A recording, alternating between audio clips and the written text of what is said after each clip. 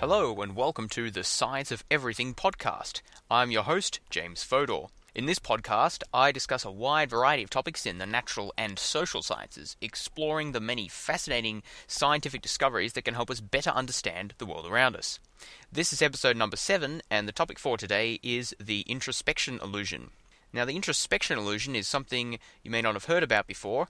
It's a concept from psychology which is extremely important because it sheds some very interesting light upon how humans think and how they behave. So in this episode, first I'll start out with defining the introspection illusion and giving some examples of how it's manifest, and then I will move on to examining a specific manifestation of the introspection illusion, which is referred to as choice blindness, and I will give some examples of studies that have shown, that have demonstrated this. After looking at choice blindness, we'll move on to trying to explain some of the hypothesized explanations for the illusion, for the introspection illusion, as to why we have it, why it occurs, and then I will conclude with some practical applications of the introspection illusion in how we can understand certain aspects of life and certain things that happen in human society. So, first of all, let's start with what is the introspection illusion. Well, the introspection illusion effectively refers to the fact that although people do not typically claim to be immune to such biases as wishful thinking, overconfidence, defensiveness, closed-mindedness, etc., they do not typically recognize when they are actually succumbing to these biases in any particular instant in which they are succumbing to these biases. So what seems to happen is that people look into their own minds to see if they are being biased about a particular decision or situation that is occurring. They fail to find any evidence for such a bias, and hence they conclude that they are being objective. The interesting thing is that while we are not particularly comforted when we hear someone else say that they have looked into their own hearts and minds and concluded that they are being objective, we consider that when we do this for ourselves, that is sufficient proof that we are being objective. So there is an asymmetry here. We look into ourselves and find no bias and say we are objective and believe it. We hear other people say that they've looked into themselves and say that they find no bias, and we don't believe that that is a legitimate proof that they are being objective. So this asymmetrical attitude towards our objectiveness versus the objectiveness of other people is referred to the introspection illusion, because people have misplaced confidence in the validity of their own introspections compared to the introspections of others when it comes to analyzing their own behavior and attitudes. Now, there are many examples of biases attributable to the introspection illusion, and I have a whole bunch of studies linked to on the notes page to this episode with some references to these and examples of them, and I'll just read out some of them now. So, examples of cognitive biases attributable to the introspection illusion. When people have been asked to rank themselves on a level of objectivity using a comparative scale, people on average claim their judgments to be more objective than the judgments of their peers. Now, obviously, everyone's judgments cannot be more objective than average, so people are inflating the objectivity of their own judgments. This tendency overflows into a variety of other areas as well, as people tend to rate themselves as better than average on a wide variety of traits and abilities, whilst also claiming that their overly positive views are objectively true. People can also get very warped ideas about causality, such as having thoughts about an event before it occurs can prompt us to think that we caused it, even if such causation seems magical. Now, this might sound ridiculous, but studies have actually been done whereby they'll get subjects to be watching someone taking basketball shots and then ask the subjects to think about the person getting the shots in. So, if you like, they ask the subjects to will the person to get the shots in. And then when the basketball player does get some shots in, a certain number in a row, they ask the subjects how much they imagine or they think that their thinking about the basketball player has affected his ability to get the shots in. And people report a certain increased level of influence over the number of shots that the person's managed to get in, even though there's clearly no logical reason why their thoughts could influence the basketball player. And this has also been manifested in animals which have been habituated to perform certain behaviors in order to receive food. So basically, for example, it was determined that food was given at random intervals, And if it so happened that a bird was pecking a certain area or moving in a certain direction or whatever just before the food was delivered, the animal could, under certain circumstances, become trained essentially to continually do that behavior every time it wanted food, even though the food was delivered at random intervals. So the behavior has no effect on whether the animal gets the food or not, but because it performed that behavior at one time just before food arrived, it seems to have got this idea into its head, or become habituated to the idea that a certain behavior leads to food being provided. And as I said, similar studies have been performed in humans. It seems to be this inbuilt need that we have to associate our actions with causation, even if there seems to be no logical reason for why that causation could exist. People tend to also to view self-interest as more important in others than in themselves. For example, people have responded on surveys that they assume that other people who work hard at their jobs are motivated mostly by external incentives such as money, whereas they claim that they personally are motivated by internal incentives such as feeling a sense of accomplishment. So once again, we see this disconnect between how someone assesses themselves and how someone assesses other people. Another interesting result from some studies, people claim freedom from racial bias and from gender bias and other such biases, even in circumstances where they have been shown to demonstrate these biases, and at times even showing these biases more strongly the more objective they claim to be. Once again, we see this example of people introspecting about their level of bias, their level of objectivity, and coming to a completely erroneous conclusion about how objective that they are being, and nevertheless still remaining convinced that they are being objective. Another interesting finding is in regards to how people perceive those who agree with them versus those who disagree with them. Now, obviously, you would expect people to consider themselves to be more objective and more rational than those people who disagree with them, say on a political or a religious or an ideological issue. That wouldn't be very surprising, and indeed that is the case. But another interesting finding has been that people also tend to believe that those who agree with them, say about a certain political issue, are more likely to have arrived at those views as a result of valid reasoning and good logic in comparison to those who disagree with them. So you see, this is a rather odd view, because just because someone happens to agree with you about something really tells you nothing about the likelihood that they have arrived at that viewpoint as a result of rational deduction or logical reasoning. They could have arrived at the same conclusion as you through totally erroneous methodologies. But nevertheless, people assume that because they hold an opinion, others must have arrived at that opinion. Others who hold that opinion must have arrived at it, or at least are more likely to have arrived at it, through logical reasoning processes. Yet another aspect and consequence of the introspection illusion. Now, I want to talk about some notable studies that have demonstrated the introspection illusion, because it's all very well for me to sit here giving examples and saying, well, people do this and people do that. But here I want to give you some very concrete evidence to prove, to show how psychologists have actually come to these opinions about human behavior. So one study in the year 2000, in this study, participants were asked to predict their own behavior and also the behavior of an average student in situations where one might be influenced by self-interest, like giving money to charity and so on. The predictions suggested that participants believed self-interest would play little role in determining their own decision to support the charity, but would play a considerable role in determining others' decisions. So effectively, people predicted that others would be more self-interested than they would. As it turned out, on average, predictions about the self-interest of others were accurate. So when people predicted that other people would tend to be self-interested in regards to giving to charities, that was correct. But predictions about themselves that they would not be particularly self-interested turned out to be wrong.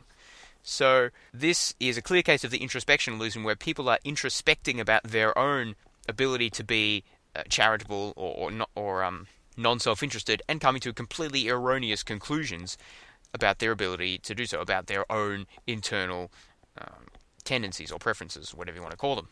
Another series of studies by Miller and Ratner from 1998 showed that, so in this study, participants were found to overestimate the extent to which prospective blood donors would be influenced by economic incentives.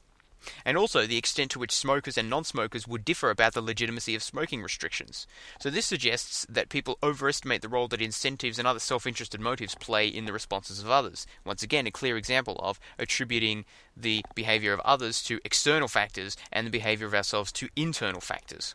Pronin et al. From 2002 examined a wide range of well-known biases, including self-serving attributions for success, dissonance reduction after free choice, biased assimilation of new information to cohere with the pre-existing beliefs, perceptions of hostile media bias towards one's group or cause, the fundamental attribution error, which is manifested by blaming the victim for something, allowing one's judgments about the greater good to be influenced by self-interest, and so on. A very large range of biases. So in this study, they tested them on a whole bunch of people, and participants were overwhelmingly found to report that they personally were less susceptible to each of these biases than the average American.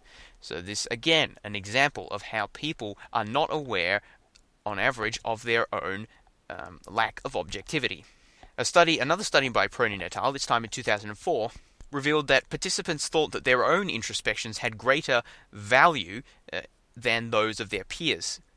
That is, participants claimed that in making self-assessments, it would be more valuable for them to consult internal information, that is introspection, looking into your own head and seeing what you find there, than general behavioral theories, general psychological theories of human behavior, but that if others were making such self-assessments, the reverse would be true. So that might sound a little confusing. Basically, subjects reported that if they had to make an assessment about their own likely behavior, it would be more useful for them to consult internal information, that is introspection, than it would be for them to consult general behavioral theories. That's for them. But they claimed that if others were making self-assessments about their behavior, so these other people are making self-assessments about their behavior, it would be more useful for them to consult general behavioral theories rather than introspection. So effectively, this means that people think that only they have reliable introspection. Now, I don't think people consciously thought this. I'm sure the questionnaires are designed in a careful way, so that it's not obvious exactly what the study is looking for. Generally, that's the way psychological studies are done. The actual purpose of the study is sort of disguised, so as to remove as much bias as possible. So people are not consciously thinking these things, but through their answers to questions, we can infer that that's sort of the thought process that's going on behind the scenes. And in one final study, also by Pronin et al., participants were randomly assigned either high or low scores in a putative test of social intelligence. And this study is really interesting. So they gave subjects a test that was supposed to be about social intelligence, but really it was just a bogus test. And scores were randomly assigned to them, either high scores or low scores. And then the subjects, after receiving scores, were asked to judge the test based on how valid the test was. Now, it was found that those who received high scores tended to judge the test as valid, and attributed, while those who scored low scores on the test tended to judge it as invalid. But what's even more interesting is that those who judged the test as valid attributed their unsuccessful partner's claims that it was not valid to ego-defensive bias, whereas those who received low scores and therefore pronounced the test as invalid attributed their partner's claims that the test was valid to self-serving ego enhancement. So each party to this study, whether they received high or low scores, claimed that their assessment was objective and that the assessment of the other party was caused by self-serving bias. Yet another example of how our interpretation of our own introspections is totally in contradiction to how the weight we place upon other people's introspections. So, that's a broad overview of the introspection illusion. Now I want to move on to look more specifically at one aspect of the introspection illusion, which is choice blindness. And this is really, really interesting stuff. There are a couple of fascinating experiments which I'd like to explain in some more detail. So, I just want to jump straight into it here, starting with the face experiment. So, in this study, subjects were shown two pictures of female faces at the same time. And they were asked to, these were male subjects by the way, and they were asked to select which of the two faces they found the most attractive. And so they made the selection, and then immediately the experimenter sort of took down the two pictures and then handed one of the pictures over to the subject to examine in closer detail. Now, what the subjects did not know, however, is that in some of the trials, through sleight of hand, the experimenter was gave the subject the female face that they did not choose to examine more closely. So in these trials, the subject picked a face as being more attractive, but they were given the photo of the other face that they didn't choose to examine more closely. And then, after they were given the photo to examine more closely, the subjects were asked to explain the reason for their choice. So, why did you think this person was more attractive than the other one? The first interesting aspect of the study is that most of the manipulated trials were not even recognized. And this is what gives this phenomenon the name of choice blindness. People made a choice but didn't notice that their choice had actually been changed, or that they'd been given something different to what they'd chosen. So you might say, well, they didn't see the original picture for that long, and they probably weren't examining it in excruciating detail, so, why should you expect them to notice? And, okay, fair enough. Maybe it's not so surprising that not many people noticed that the photos had been manipulated. But what would you expect them then to say when they were forced to explain their choice? If you presented someone with a choice that they didn't actually choose and then asked them to explain why they chose it, you would expect them to react a bit strangely. Perhaps you would expect some things like that they would show less emotional engagement with the choice, that they would be less specific about the reports that they made about their reasons why they made the choice, and they should also express less certainty and be more hesitant about explaining their choice. You would expect that if they were asked to explain a choice that they never actually made. However, the study actually found that there were no significant differences between the manipulated and non-manipulated reports. Now, they used a whole bunch of different techniques to compare the reports that were made, the explanations as to why one was chosen and the other. You can look into the original report, which I linked to on the show notes for this podcast, and read some examples of the comments people made as to why they preferred one over the other. And they put them in a table, manipulated versus non-manipulated trials, and really they're very, very similar things. People say all sorts of detailed things like, I think it was her eyes, or she has nice hair, or she has a nice smile, or whatever, even when they're describing faces that they did not choose as being more attractive. And the experimenters also did more rigorous comparative linguistics and latent semantic analysis tests on the reports, looking for things like words that expressed a strong opinion one way or the other, or a particularly emotive language versus hesitant or unsure language. They look for these sorts of things, compared the length of them as well, and they found no difference. So the conclusion of this study is that people did not really make a selection about their preferred choice and then explain that preference. What they actually did was make a choice, and they were presented with a face, and then they confabulated a reason as to why they chose that face. Now, we'll look into this in a bit more detail further on in the podcast. So this might seem like an extreme claim to make, that people don't actually make choices based on their preferences, that they simply have choices presented to them and then confabulate a reason, come up with a reason, invent a reason that sounds plausible as to why they made this choice. But that seems to be where the evidence is pointing. So let's have a look at some more studies that tend to indicate this. Now, one of these is the poster experiment. So in this study, subjects were required to choose one of 5 posters that they preferred, and then provide reasons for why they preferred it. And then they were allowed to take their preferred poster home with them, and they were followed up with a month later and asked how satisfied they were with the poster that they'd chosen. So I should say, only some of the subjects were asked to provide reasons for why they chose one poster. Others were not asked to provide any reasons. The study found that those who were asked to provide reasons for their preference actually tended to choose different posters. They tended to choose posters that were more humorous, and kind of had a verbal message written on them, rather than more traditional types of representational art. The other difference was that those who had to provide reasons for their explanation tended, about a month later when they were followed up, to be less satisfied overall with their choice. And I'll come back to trying to explain this study later on. Why on earth would just asking for a reason change people's choices and then lead them to be less satisfied with their choice? It seems silly, but that is consistent with the fact of choice blindness and introspection illusion, and does have a fairly compelling explanation. But we'll get to that later on. I just want to go through quickly the tea and jam experiment. Basically, this was a variation of the face experiment, except it was conducted at a local supermarket, and so not in a laboratory. It's in a real-life situation where passers-by were invited to sample different varieties of jam or tea, decide which alternative they preferred the most, and then, after they'd made their choice, they were given the sample again, the one that they'd chosen, to sample once again, and then they were asked to explain why they made the choice. But, as with the face experiment, on half of the trials, through sleight of hand, they actually gave the person the product that they did not choose. So either the type of jam or the type of tea that the subjects did not choose, they were given that variety to sample again and then to explain why they made that choice.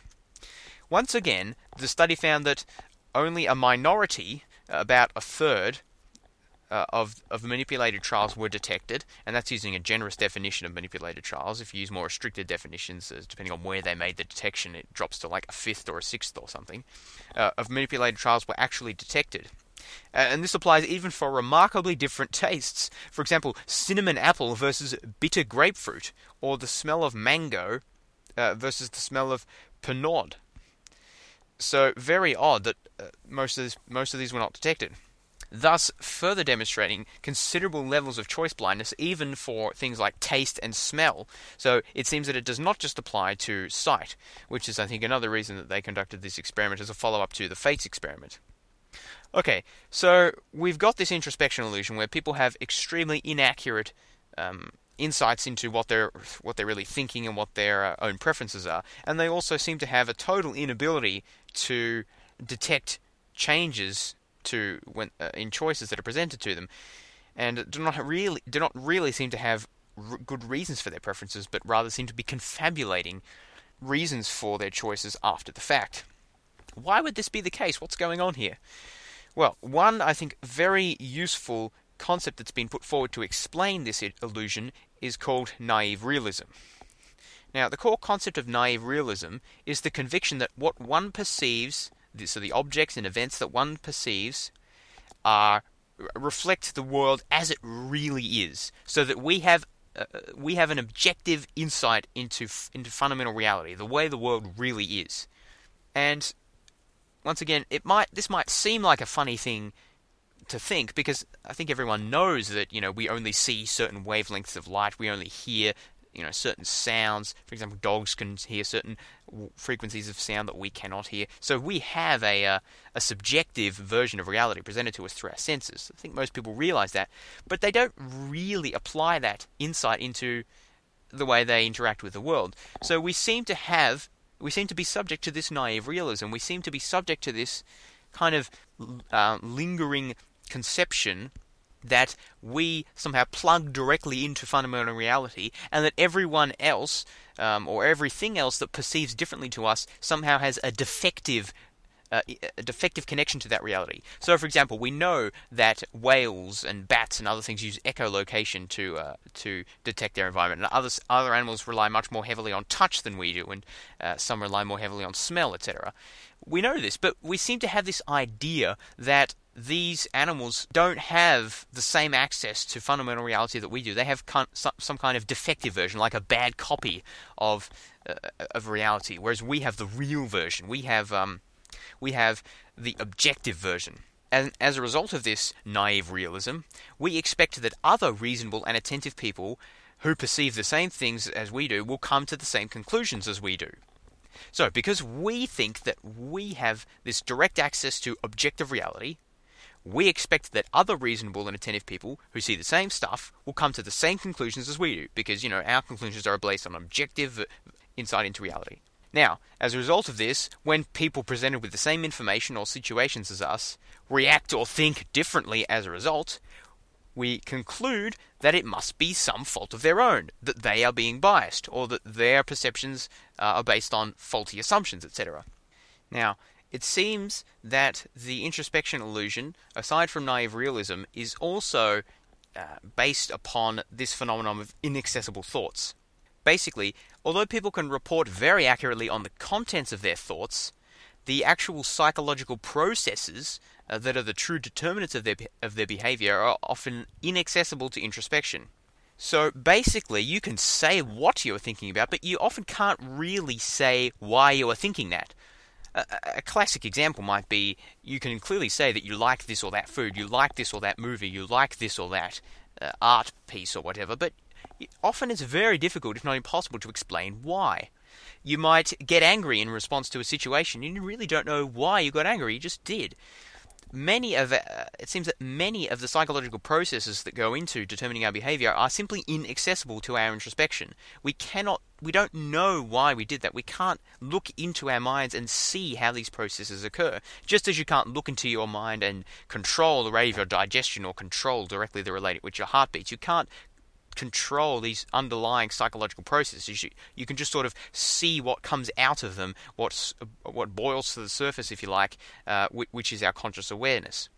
And indeed, it may well be that most cognitive biases occur at this sort of unconscious level, or at least a level that is not accessible to conscious introspection. And that's why when we consciously introspect and look for biases, we don't find any. And the reason is because they are occurring places where our conscious introspection cannot go.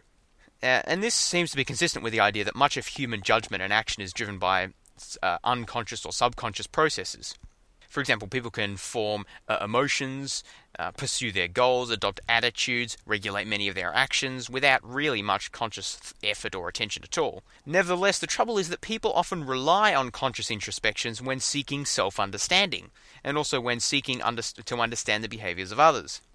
And as a result of this over-reliance on introspective information, people are often misled in their attempts at self-insights. So basically, the fact that we have so much information available to us about our own mental states, we look into our own minds, and there's so much stuff there we can talk about and we can see, that we tend to way over-rely on this information when explaining our behaviors and evaluating our own actions. And we neglect such things as, observable behaviors, external factors, etc., like external incentives, for example, that might affect our behavior, because we've just got this huge mountain of internal information there.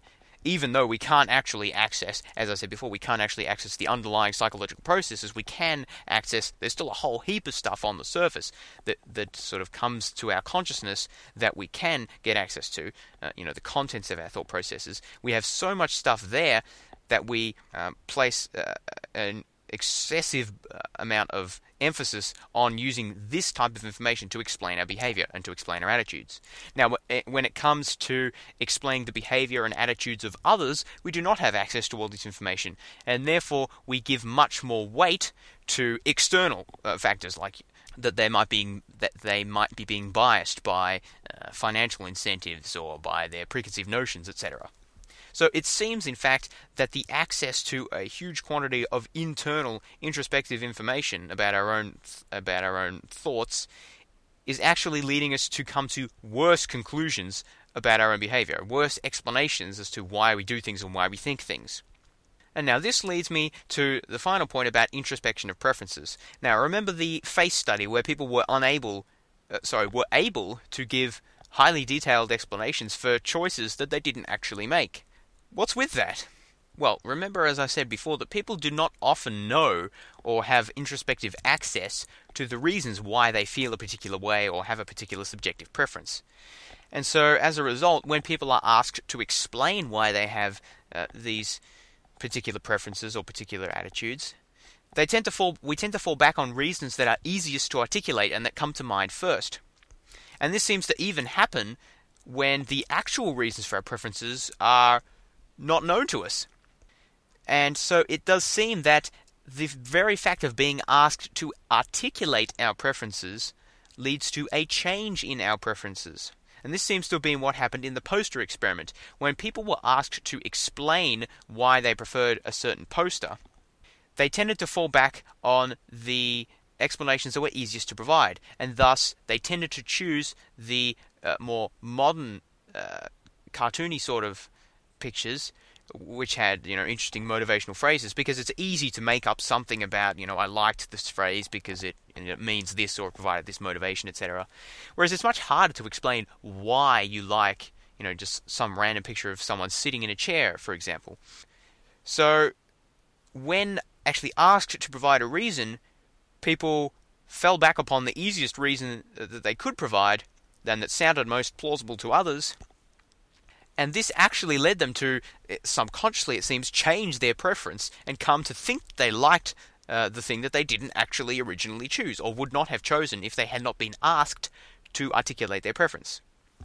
However, this change of preference only seems to apply in the actual situation when people are asked to articulate their preferences. In the long run, people tend to revert to their original manners of assessing things, which do not generally include clearly articulating a reason. You know, if you look at a painting on the wall, just that's hanging up in your house, you don't typically, every time you walk past it, consciously go through all the reasons as to why you like it. You probably just think, I like it or I don't like it, or, that's a nice painting. You don't go through it all in your own mind. And this seems to explain why, in the poster experiment, people who were asked to articulate the reason for their original decision, and therefore whose original choice was shifted towards the motivational painting, 1 month later, these people reported a lower level of satisfaction with their choice. The reason seems to be that over that time, they reverted to their original attitudes towards how they valued these sorts of things. They stopped articulating in their minds the reason for why they chose that particular poster, and just relied sort of on the subjective subconscious things that they don't even really understand, that they cannot introspect to, and therefore found that they liked it much less. And this led to the eventual higher degree of satisfaction with decisions that they had to explain. Now, what are some practical applications of all this very interesting research? Well, one application is in understanding the conflict spiral, which is where each side perceives themselves to be acting defensively to the aggressive and self-interested actions of the other party. And a classic case of this is in the Israeli-Palestinian conflict, where each side is, or at least many people on each side, are fully convinced that they are in the right, that they are acting defensively and rationally and are objectively being fair about the situation, whereas the other side is being aggressive and self-interested, bigoted, etc. Each side seems to think that about the other. And this occurs in all sorts of circumstances, from international conflicts to domestic arguments about petty matters. Why does this always happen? How come each side can genuinely think that they are being objective and the other side is being self-interested? Well, it seems that the introspection illusion can explain that, because each side is faced with effectively the same evidence, the same objective situation. But they come to very different conclusions, obviously. One side thinks they should have X, the other side thinks they should have X. They introspect into their own minds, they fail to find any evidence of subjectivity or bias there, and therefore conclude that the other side must be biased. They're not biased, so the other guy must be biased, because obviously we're presented with the same objective information here, so the only reason he could possibly come to another conclusion than me is that he's biased. And this also might be exacerbated by the tendency mentioned before of people to regard those within their own group or sharing their opinion as being more objective and less self-interested than those who disagree with them. So this would tend to this tendency to view your group as more rational than their group would tend to exacerbate this fact. And research also shows that when a person perceives the other person to be biased, they will act in a more confrontational and in a more aggressive manner towards them. However, ironically, this only affirms the belief of the other person that the first person was biased, thus perpetuating the cycle. So basically what happens is, each side comes to a different conclusion about what should happen. Bob thinks that he should get it, and Sandy thinks that he should get it, even when they're presented with the same objective information. As a result, they each sort of look into their own minds, probably subconsciously, they're not thinking through all of this, but they each look into their own minds and see, well, I'm not being biased, there's this and that and the other thing, and they present all these reasons to themselves and say, oh, I clearly should get this. The other person can see all this evidence, but he's not coming to the same conclusion as me, so he must be being biased and self-interested. Therefore, I'm going to be more aggressive towards him, I'm going to be more confrontational towards him. And then each acts more confrontationally and aggressively towards the other, because they perceive them to be more biased, and then each sees the aggressive and confrontational attitude of the other, and that acts as proof that the other party is being biased. And thus, the conflict cycle perpetuates itself. And this, I think, is actually quite a convincing explanation, based on sound psychological research, as to how things like the Arab-Israeli conflict and the Pakistani-Indian conflict and many, many others can just go on for decades and decades. each perceives the other to be biased, and each perceives themselves to be in the right. And it's not just that they're somehow blinded, or that they're deliberately doing it, or that they're just pretending that they consider themselves to be right as a cover. They really think that they are right. They really think they're being more objective than the other side. The studies clearly show this, that people really think that they are more objective than other people. And this all stems from a fundamental overestimation of the ability we have to introspect, that is, to look inwards and examine our own thoughts and feelings and preferences, and to get objective information as a result of them. So, in conclusion, I'd just like to read an interesting quote that I found from a blog, which was one of the stimulations for me to do this podcast, and once again I have a link to this on the show notes. So the quote is, this is explaining basically the introspection illusion in a nutshell. You look at what you did, or how you felt, and you make up some sort of explanation which you can reasonably believe that explains this. If you have to tell it to others, you make up an explanation they can believe too. End quote. And that is essentially choice blindness and the introspection illusion in a nutshell. It seems that we don't really have preferences, or if we do, they're very deeply buried in the subconscious, and that when we give reasons for explaining this or that preference, they are probably confabulations. So, on that cheerful note, that's all I have for this week. And if you enjoyed this podcast, please help to spread the word by posting a review on iTunes, or sharing the podcast with a friend, or even just visiting my website. I have a new website, which is at http scienceofeverything.webs.com. So there's no www there, just scienceofeverything.webs.com. Please visit my website. I don't think I have had any visitors yet. Also, I would love to hear from you. If anyone is actually listening to these episodes, please email me with any feedback you may have at fods12, FODS12, @gmail.com. Thanks for listening, and I'll talk to you next time.